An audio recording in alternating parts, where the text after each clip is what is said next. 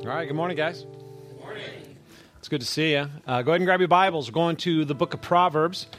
My name is Steve. I'm the lead pastor here, and I want to welcome you this morning, SIUE students. Got a lot of you back. Glad you're here. Hope you're looking forward to your year. We are in kind of the tail end of a little mini-series going through Proverbs chapter 3, and that's where we're going this morning. So flip over. If you don't have a Bible, grab one off the floor around you, and in our Bibles, that's page 528. 528, going over to Proverbs chapter 3. We're going to be looking at two verses this morning, but I want to review a little bit because Solomon wrote these. This is not a random collection of Proverbs. Proverbs 3 is a very deliberately ordered set of proverbs or ideas. They flow one from the other, and we do best in making sure that we understand them in their context. And so we began 3-4 weeks ago at the beginning of Proverbs 3, and we took a look at verses 1 through 4. It says, "My son, do not forget my teaching, but let your heart keep my commandments. For length of days and years of life and peace they will add to you. Let not steadfast love and faithfulness forsake you. Bind them around your neck. Write them on the tablet of your heart so that you will find favor and good success in the sight of God and man." We explained that those 4 verses really lay the foundation for the rest of the chapter. What Solomon is doing is he's basically laying out this pattern, covenant behavior. You're in covenant with God. There's a covenant behavior that leads to the experience of covenant blessing. And in this case, the covenant behavior is really to not steadfast love and faithfulness forsake you, to sit in God's love for you to the point that it births within you a responding love for God. Sit in God's steadfast love and how that produces with him a pattern of faithfulness, right? God revealed himself as a God of steadfast love and faithfulness. So sit in that. Let God's love work on the hardness of your heart, on your stiff neck and on your rebellious heart to the point that you actually respond in love back to God, right? It'll break you from your self-love and reshape you in beautiful ways. And then flowing out of that, verses 5 through 8, "Trust in the Lord with all your heart, and do not lean on your own understanding. In all your ways acknowledge him, and he will make straight your paths. Be not wise in your own eyes. Fear the Lord and turn away from evil. It will be healing to your flesh and refreshment to your bones." So again, that pattern, covenant behavior, covenant blessing. Covenant behavior is acknowledge God as God, right? Allow that truth to humble you, that the God of the universe is also the God who loves you. Right? And then not only allow it to humble you, but choose to be humbled. Place yourself in a position of humility before God and commit your ways to him. Allow him to shape your every decision. Allow that truth to infiltrate your thinking. Don't have church life and home life and work life. Let this truth so saturate your life that it influences your thinking in every area of life. And in doing so, you'll find that God makes your path straight, the covenant blessing, that you will in the end walk the straightest path, not the easiest, but the straightest path between you and the blessing that God has bestowed on you because of his work for you. We went into verses 9 and 10. "Honor the Lord with your wealth and with the first fruit of your produce. Then your barns will be filled with plenty and your vats will be bursting with wine." In this section, Solomon's getting right to his son's heart by getting right into his wallet. Basically what he's saying is, if you're really making progress with this, if God's love is really breaking your heart, it's going to show up here. It's going to show up with your money because we invest in what we love. We spend what we give our money to what we worship. If you follow the trail of your money, you will find your true treasure. What he's saying is, as you come to trust God more than you trust your money, as you come to delight in God more than you delight in your ability to store up wealth or give yourself security or provide for yourself pleasure, then you will find true blessing. Your barns will be bursting and your vats will be bursting, right? It seems counterintuitive because what he's basically saying is, look, I want you to diminish your assets by taking the first part of it and giving it away. But in so doing, we are in fact preparing our hearts for blessing. What he's saying is, while you diminish your assets, God will multiply your blessing. And we talked about how this really plays its way out in our lives, where we sit under grace to the point where it produces within us a gratitude, like a true gratefulness that flows because of the undeserved love we receive from God, that will then manifest itself in a generosity. We will be freed from self-centered materialism. We'll be freed from the greed that grips our heart and we don't even notice it. And we'll become generous people, relationally and financially. We will give because we've been given to. We will bless because we have been blessed. And in so doing, the capacity of our experience of joy will be increased. Our barns will be filled and our vats will be bursting with blessing. Now this week we're taking a look at verses 11 and 12. And if you thought Solomon was getting tough last week, take a look at where we go this week. All right, verses 11 and 12. My son, do not despise the Lord's discipline or be weary of his reproof. For the Lord reproves him whom he loves, as a father, the son in whom he delights. So this week we're going to be considering, where is God's steadfast love and faithfulness in our suffering? Where is God's steadfast love and faithfulness when things aren't going well? When things hurt and things are hard? Bottom line is this, is where we're going. You can trust God with your suffering because God uses what he hates to accomplish what he loves. We can trust God with our suffering because he will use what he hates to accomplish what he loves. So let's take a look at these verses and kind of unpack them a little bit and see where this takes us. Okay, so first of all, let's take a look at the covenant behavior, because remember, it's that pattern. Look at covenant behavior, and then we look at the experience of covenant blessing. So covenant behavior. Solomon begins by saying, my son, right? My son, whom I love, and I'm really trying to coach here, don't despise the Lord's discipline or be weary of his reproof. That's the covenant behavior. So there's a couple questions we have to deal with here. The first is what do we mean by discipline? Right? What does it mean when we talk about God acting in discipline? Well, discipline itself isn't exactly a fun term, right? Discipline is not something we generally enjoy. A lot of times we associate it with punishment, right? When you were a kid, my parents punished me when I was little, right? The difference is this, and I think it's a semantic difference. The word punish and discipline are actually synonyms, and they can be used interchangeably, but there is a connotative difference. In other words, a difference in the way that we interpret them. A lot of times when we think about punishment, we think of vindictiveness, don't we? Like when we talk about somebody being punished, we're talking about kind of getting back at them, right? And even the best parent has had moments of vindictiveness. Let's just be honest. There have been those moments where your kid just drove you so crazy that there was a sense in which you felt like you were getting back at them a little bit, right? And I'm not saying that that's a good motive, right? But there is a sense in which, like, yeah, you're kind of getting what you deserve right now, right? And I'm just going to stand back and watch for a minute, right? There's that sense. And there's a pleasure we kind of take in saying, all right, you made those choices, now here you get it. Right? And I'm going to watch because you didn't listen to me, right? There's a little bit of sin there, you guys. There's a little bit of self-righteous vindictiveness going on. There's not with God, right? Let's just put that out there. There's no vindictiveness with God. Why? Because the issue of justice has already been settled in the person of his son.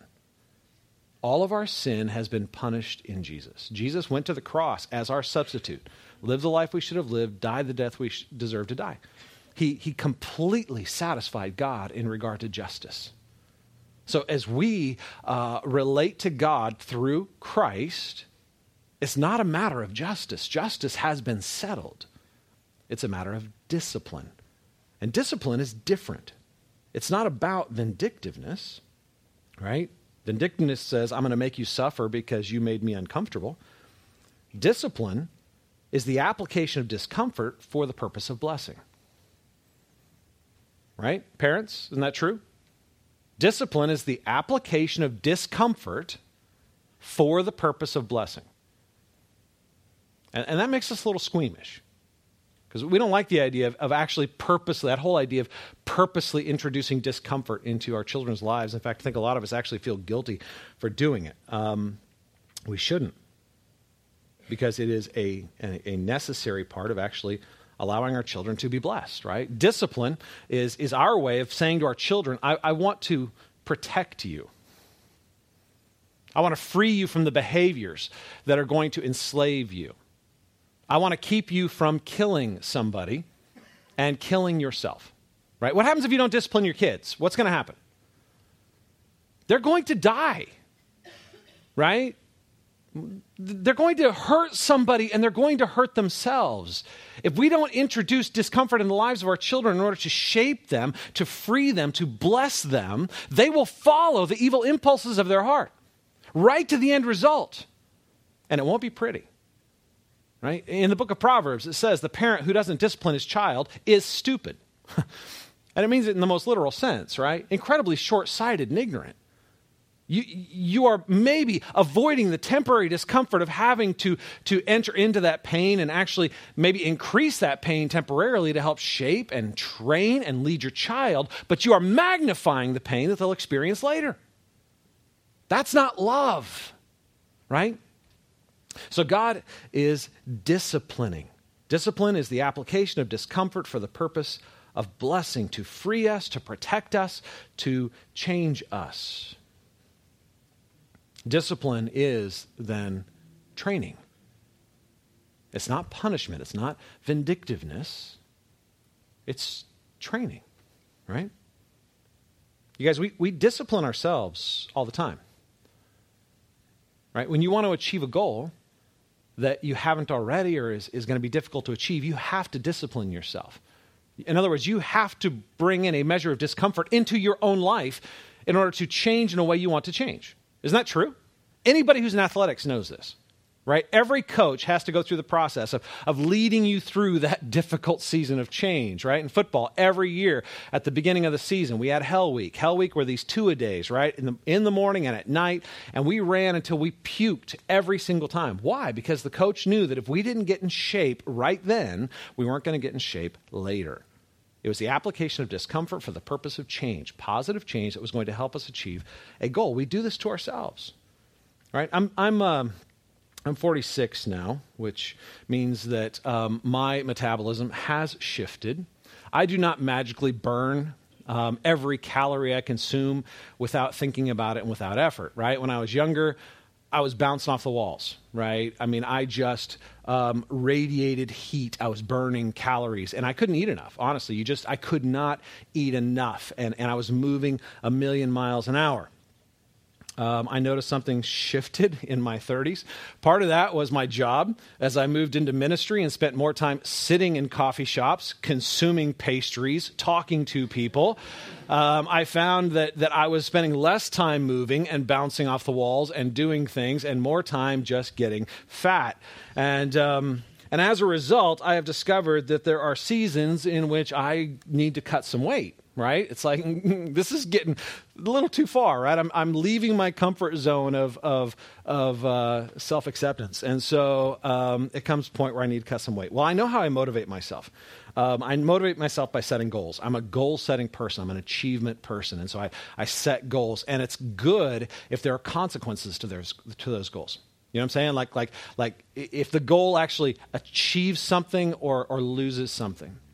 And so I discovered this thing online called a diet bet.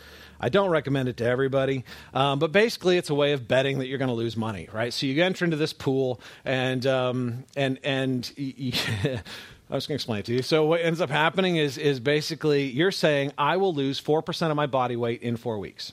So you weigh yourself, and you take 4% of that, and over the course of a month, you need to lose that amount. And everybody who loses it splits up the pot evenly. And everybody who doesn't lose it forfeits their money. I'm motivated by a lot of things. One of them is money. And so when I enter these things, it's like, I will do it. I will endure whatever I need to endure to lose this weight. And so I inflict discomfort on myself to achieve a goal, right? And that inflicting discomfort on myself can look like 1,000 things over the course of a day. Right? Like on Sunday mornings, some very, very thoughtful soul brings donuts into the back for us to consume. And I'm not tempted by every donut, but there are certain donuts. You know what I'm saying? Like you have yours, I have mine. And when I see them, I need to eat them. right? There's a piece of me that's like, that's not going to hurt, right? But I have to inflict discomfort on myself. I have to say, no, self, you can't eat that, right? And so instead I avoid that room. And I choose to eat vegetables instead of chips. It's amazing. You can eat a heaping mound of vegetables for the same amount of calories. You can eat like 2 chips. And so you just learn, right? I will forego taste. Right? I will skip the pleasure of eating for a short time to achieve a goal. So you eat the veggies instead of the chips. You drink water instead of the more flavorful beverages that are around, right? And you're inflicting discomfort on yourself to achieve a greater goal. That's discipline. When we do it to ourselves, we understand it. When it's done to us, we don't. When we do it to ourselves, we trust our heart. When it's done to us, we start doubting the heart that brings the discomfort. Right? So why are we tempted to despise the Lord's discipline? It's because as much as we hate self-discipline, we hate it even more when it's not our choice. I don't know a single kid, and I've had 3, and I know a lot more, but I know 3 really well. I don't know a single kid who at the point of being disciplined, looked up and said, "Thank you, Father, for inflicting this discomfort on me, because I know it is for my good." It doesn't happen, right? What do? They look at you with those cute little squinty 4-year-old eyes, and they look at you and say, "I hate you." Right? Why? It's because you're reminding them that they aren't God. And they desperately want to be.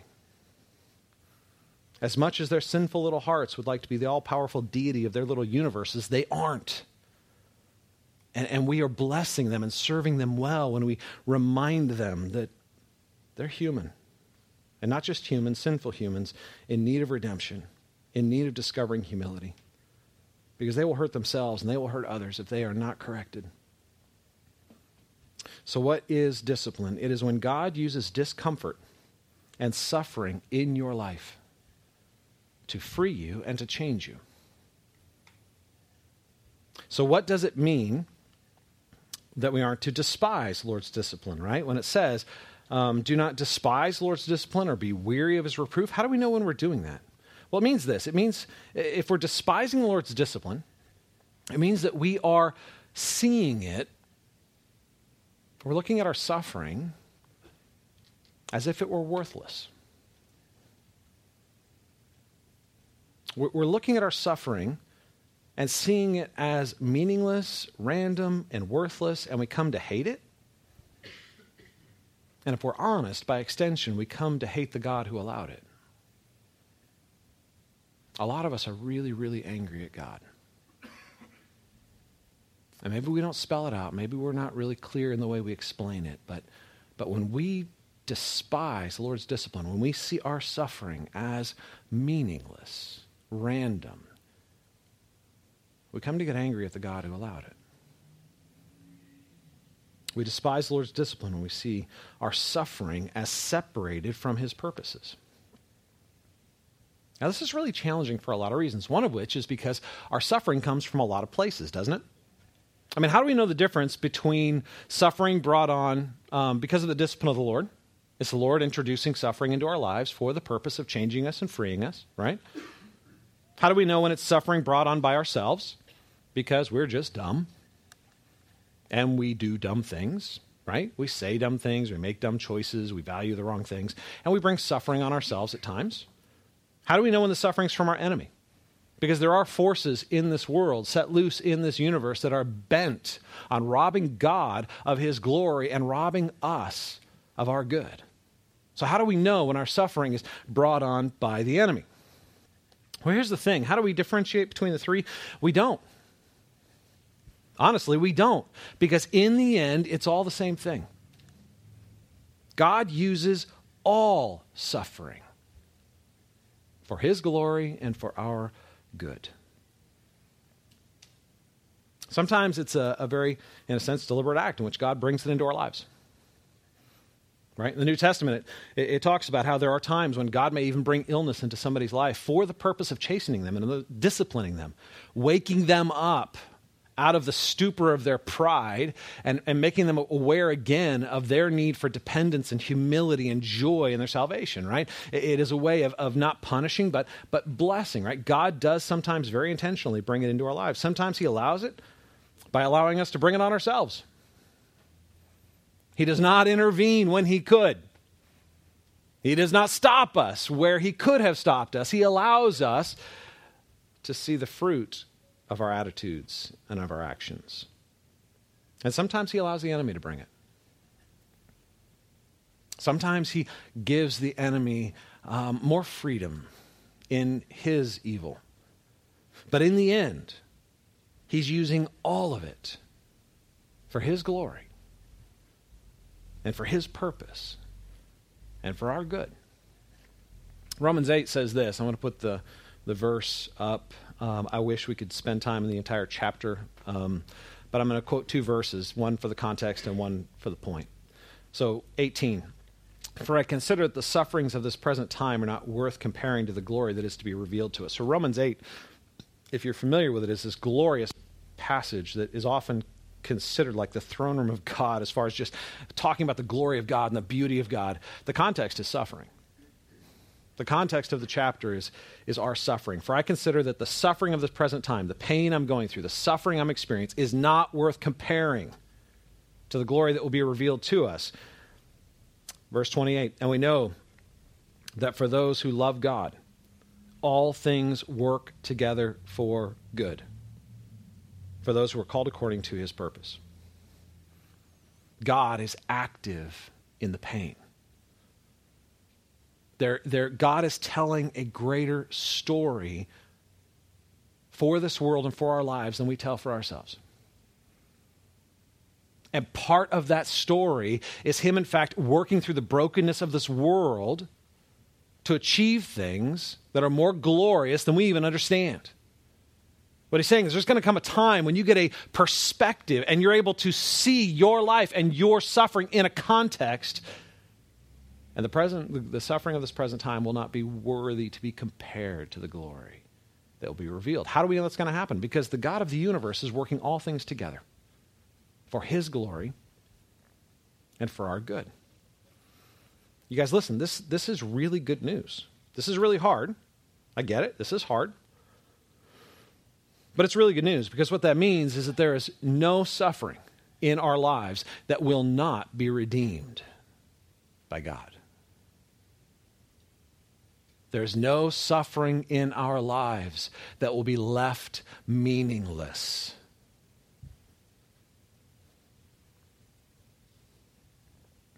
It will in the end be for God's glory and our good. Guys, God is never not at work. In your life, in your circumstances, God is never not at work. God is never checked out and on coffee break. God is never distant and not paying attention. He is always at work. He is present. And it's easy for us to acknowledge that in our blessings. Lord, thank you for this beautiful day. Thank you for this great, that one day, that one precious day when your child acted like the little angel you know he really is.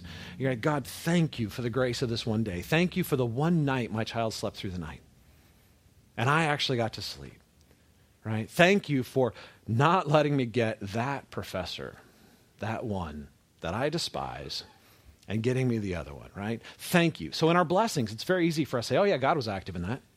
Of course he was active in that. Man, that was awesome. Thanks, God. And it's really easy for us to see him absent from our pain.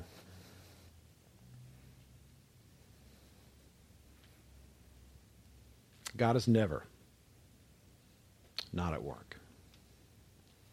So what that means is that all of life is discipline, which sounds like a real bummer, but it's not.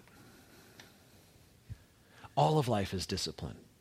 Because in all of life, God is changing us and freeing us and delivering us into the blessing he has won for us through the work of his Son. All of life is discipline, not punishment, All the punishment's been taken care of in the person of Christ. He absorbed all the punishment. We get all the blessing. So God uses every pain and discomfort to train us and to change us. So how do we do this, you guys? How do we do this? When we're in the moment of suffering, when life is hard, when things are going wrong, how do we put this into practice? Well, this is where the covenant blessing that Solomon reveals helps us with the covenant behavior. Right? The covenant behavior is don't despise the Lord's discipline, don't grow weary at his reproof, right? So we look at the blessing and it helps us with the behavior, right? Take a look again at our verse. My son, don't despise the Lord's discipline and don't be weary of his reproof. For the Lord reproves him whom he loves. As a father, the son in whom he delights. Remember the context. This whole passage, all of Proverbs 3, is an exploration of what it means to live life in an awareness of the fact that God is a God of steadfast love and faithfulness.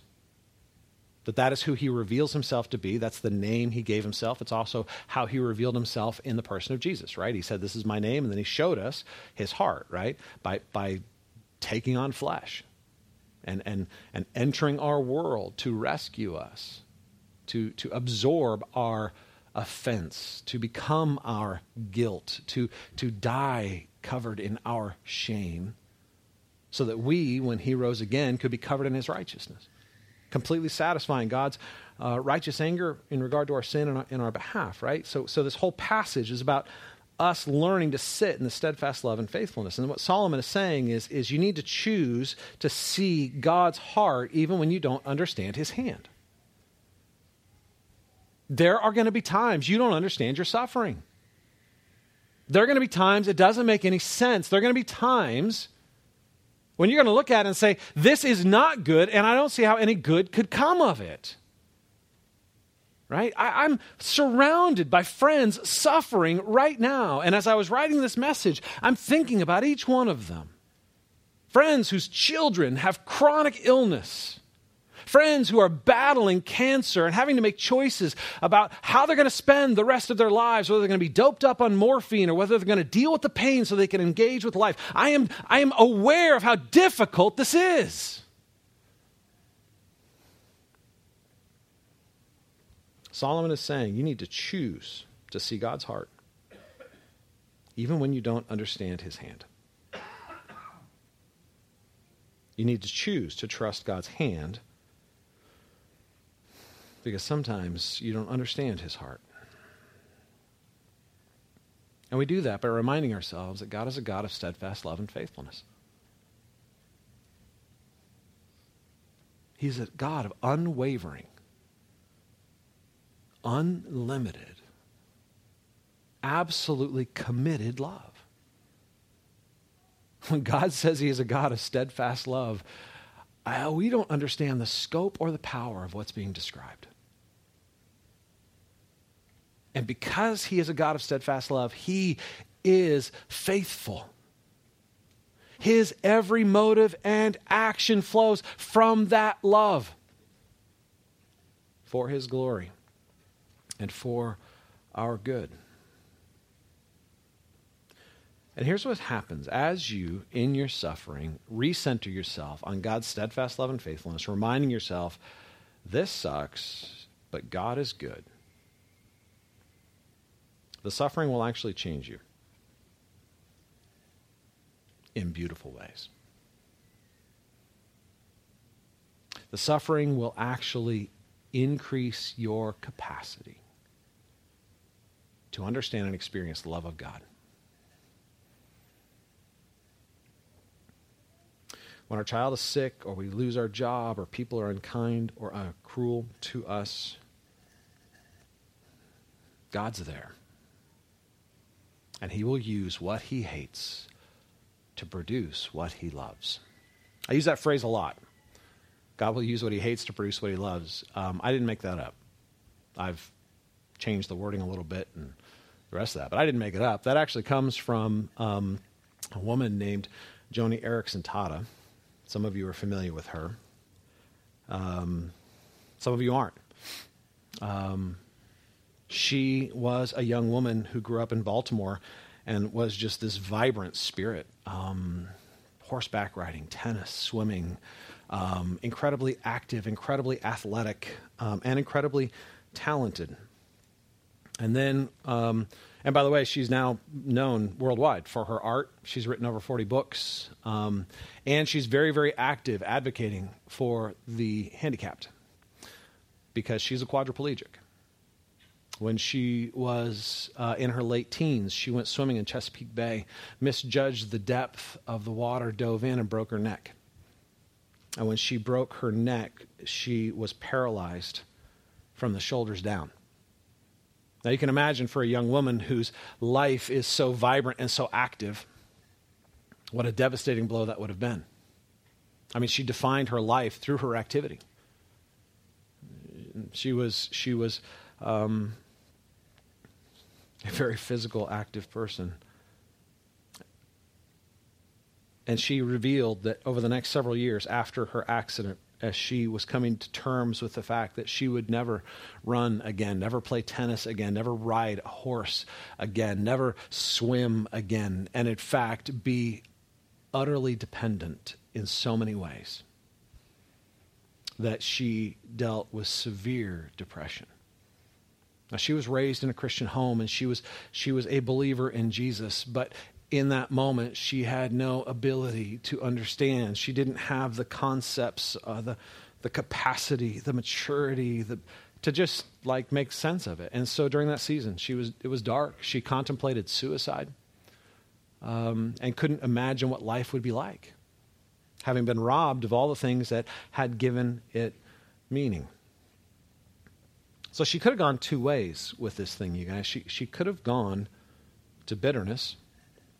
She could have. But instead she went to brokenness. So she had to decide, and she decided that her suffering wasn't meaningless. Her faith gave a context in which she could interpret her pain. And if she had decided that her pain was, that her suffering was meaningless, and that it was random, and that life is just cruel, that God is either inept or unfair, she would have hardened her heart into bitterness. She would have despised the Lord's discipline and grown weary at his reproof. If she had refused to see the hand of God's steadfast love and faithfulness in her pain, she would have grown to experience less and less of God's love. It wouldn't have made God love her any less. It wouldn't have changed the reality of God's steadfast love and faithfulness to her, but it would have reduced her capacity to experience that love. It would have hardened her heart and turned it in. And she would have been consumed and focused on and defined by her pain.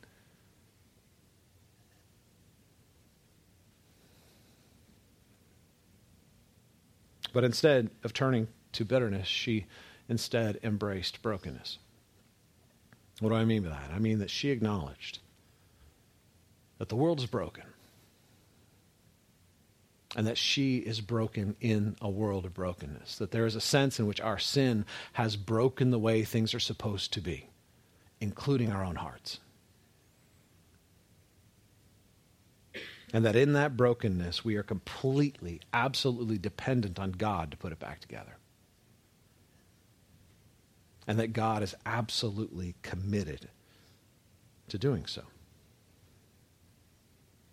She embraced the brokenness that allowed her to be absolutely dependent. You guys, there are some things that God wants to do in us that can't be done in any other way than through pain.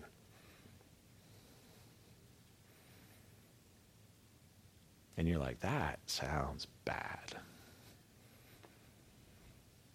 Every doctor knows it's true. Somebody comes in and breaks their arm, allows it to reset in ways that are unhealthy. What do you have to do to the arm? You have to re-break it. You have to. And the re-break is always more painful than the original. But it is for your good. The temporary suffering produces a weight of glory. God will use your pain for your good. And no pain will be left unredeemed. Joni Eareckson Tada has written a number of books, and I just want to read you some quotes. She said this: real satisfaction comes not in understanding God's motives, but in understanding his character, in trusting his promises, and in leaning on him and resting in him as the sovereign who knows what he is doing and does all things well. It is a glorious thing to know that your Father God makes no mistakes in directing or permitting that which crosses the path of your life. It is the glory of God to conceal a matter. It is our glory to trust him no matter what. Listen to that again. It is the glory of God to conceal a matter. It is our glory to trust him no matter what. Sometimes God allows what he hates to accomplish what he loves.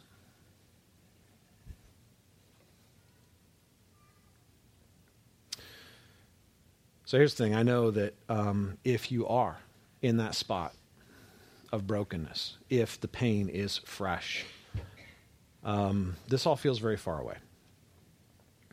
The pain is very present and all-consuming, and God can feel very, very distant. I'm going to encourage you, don't despise the discipline of the Lord.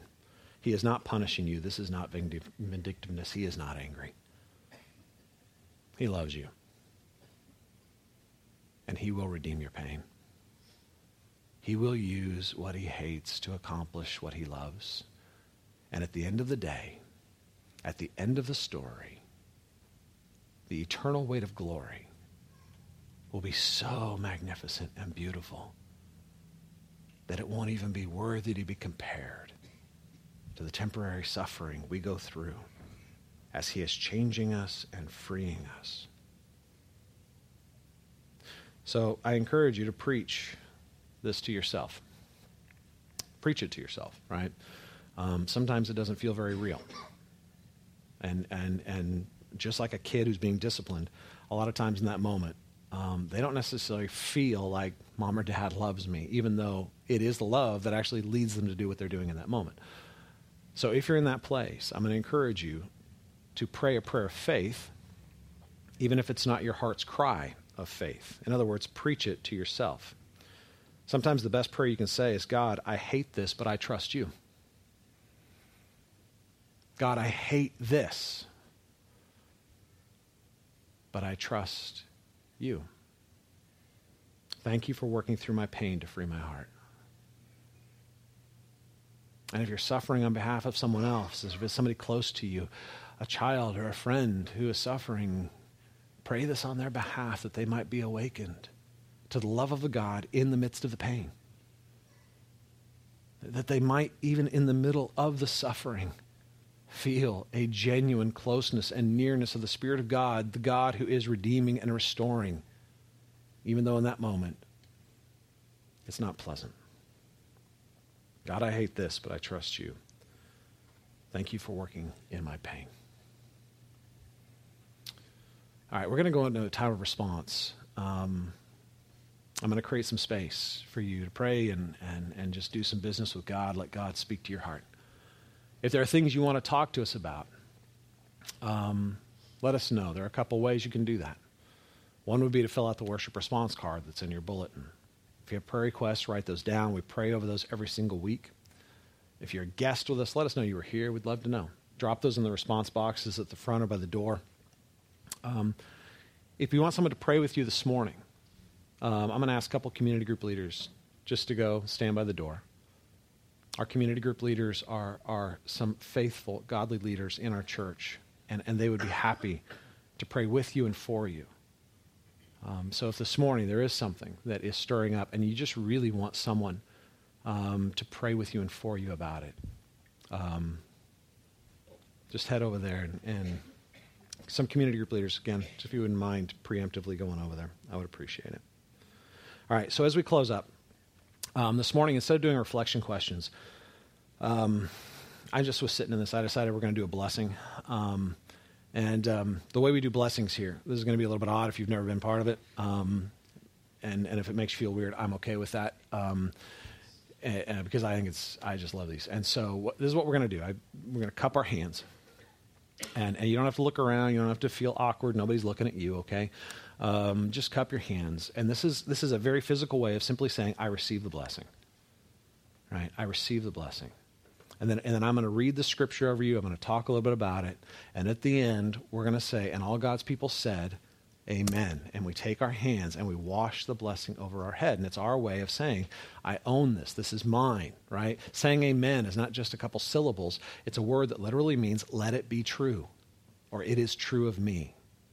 So when you say amen, it is a statement of a declaration of faith, saying this blessing is mine.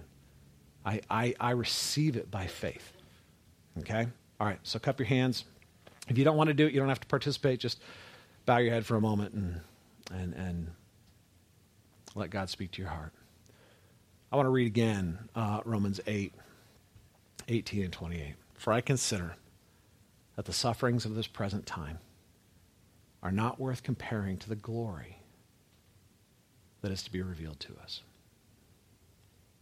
And we know that for those who love God, all things work together for good, for those who are called according to his purpose. Follower of Christ, the eternal creator God, the all-powerful, all-holy God of the universe, is a God of steadfast love and faithfulness.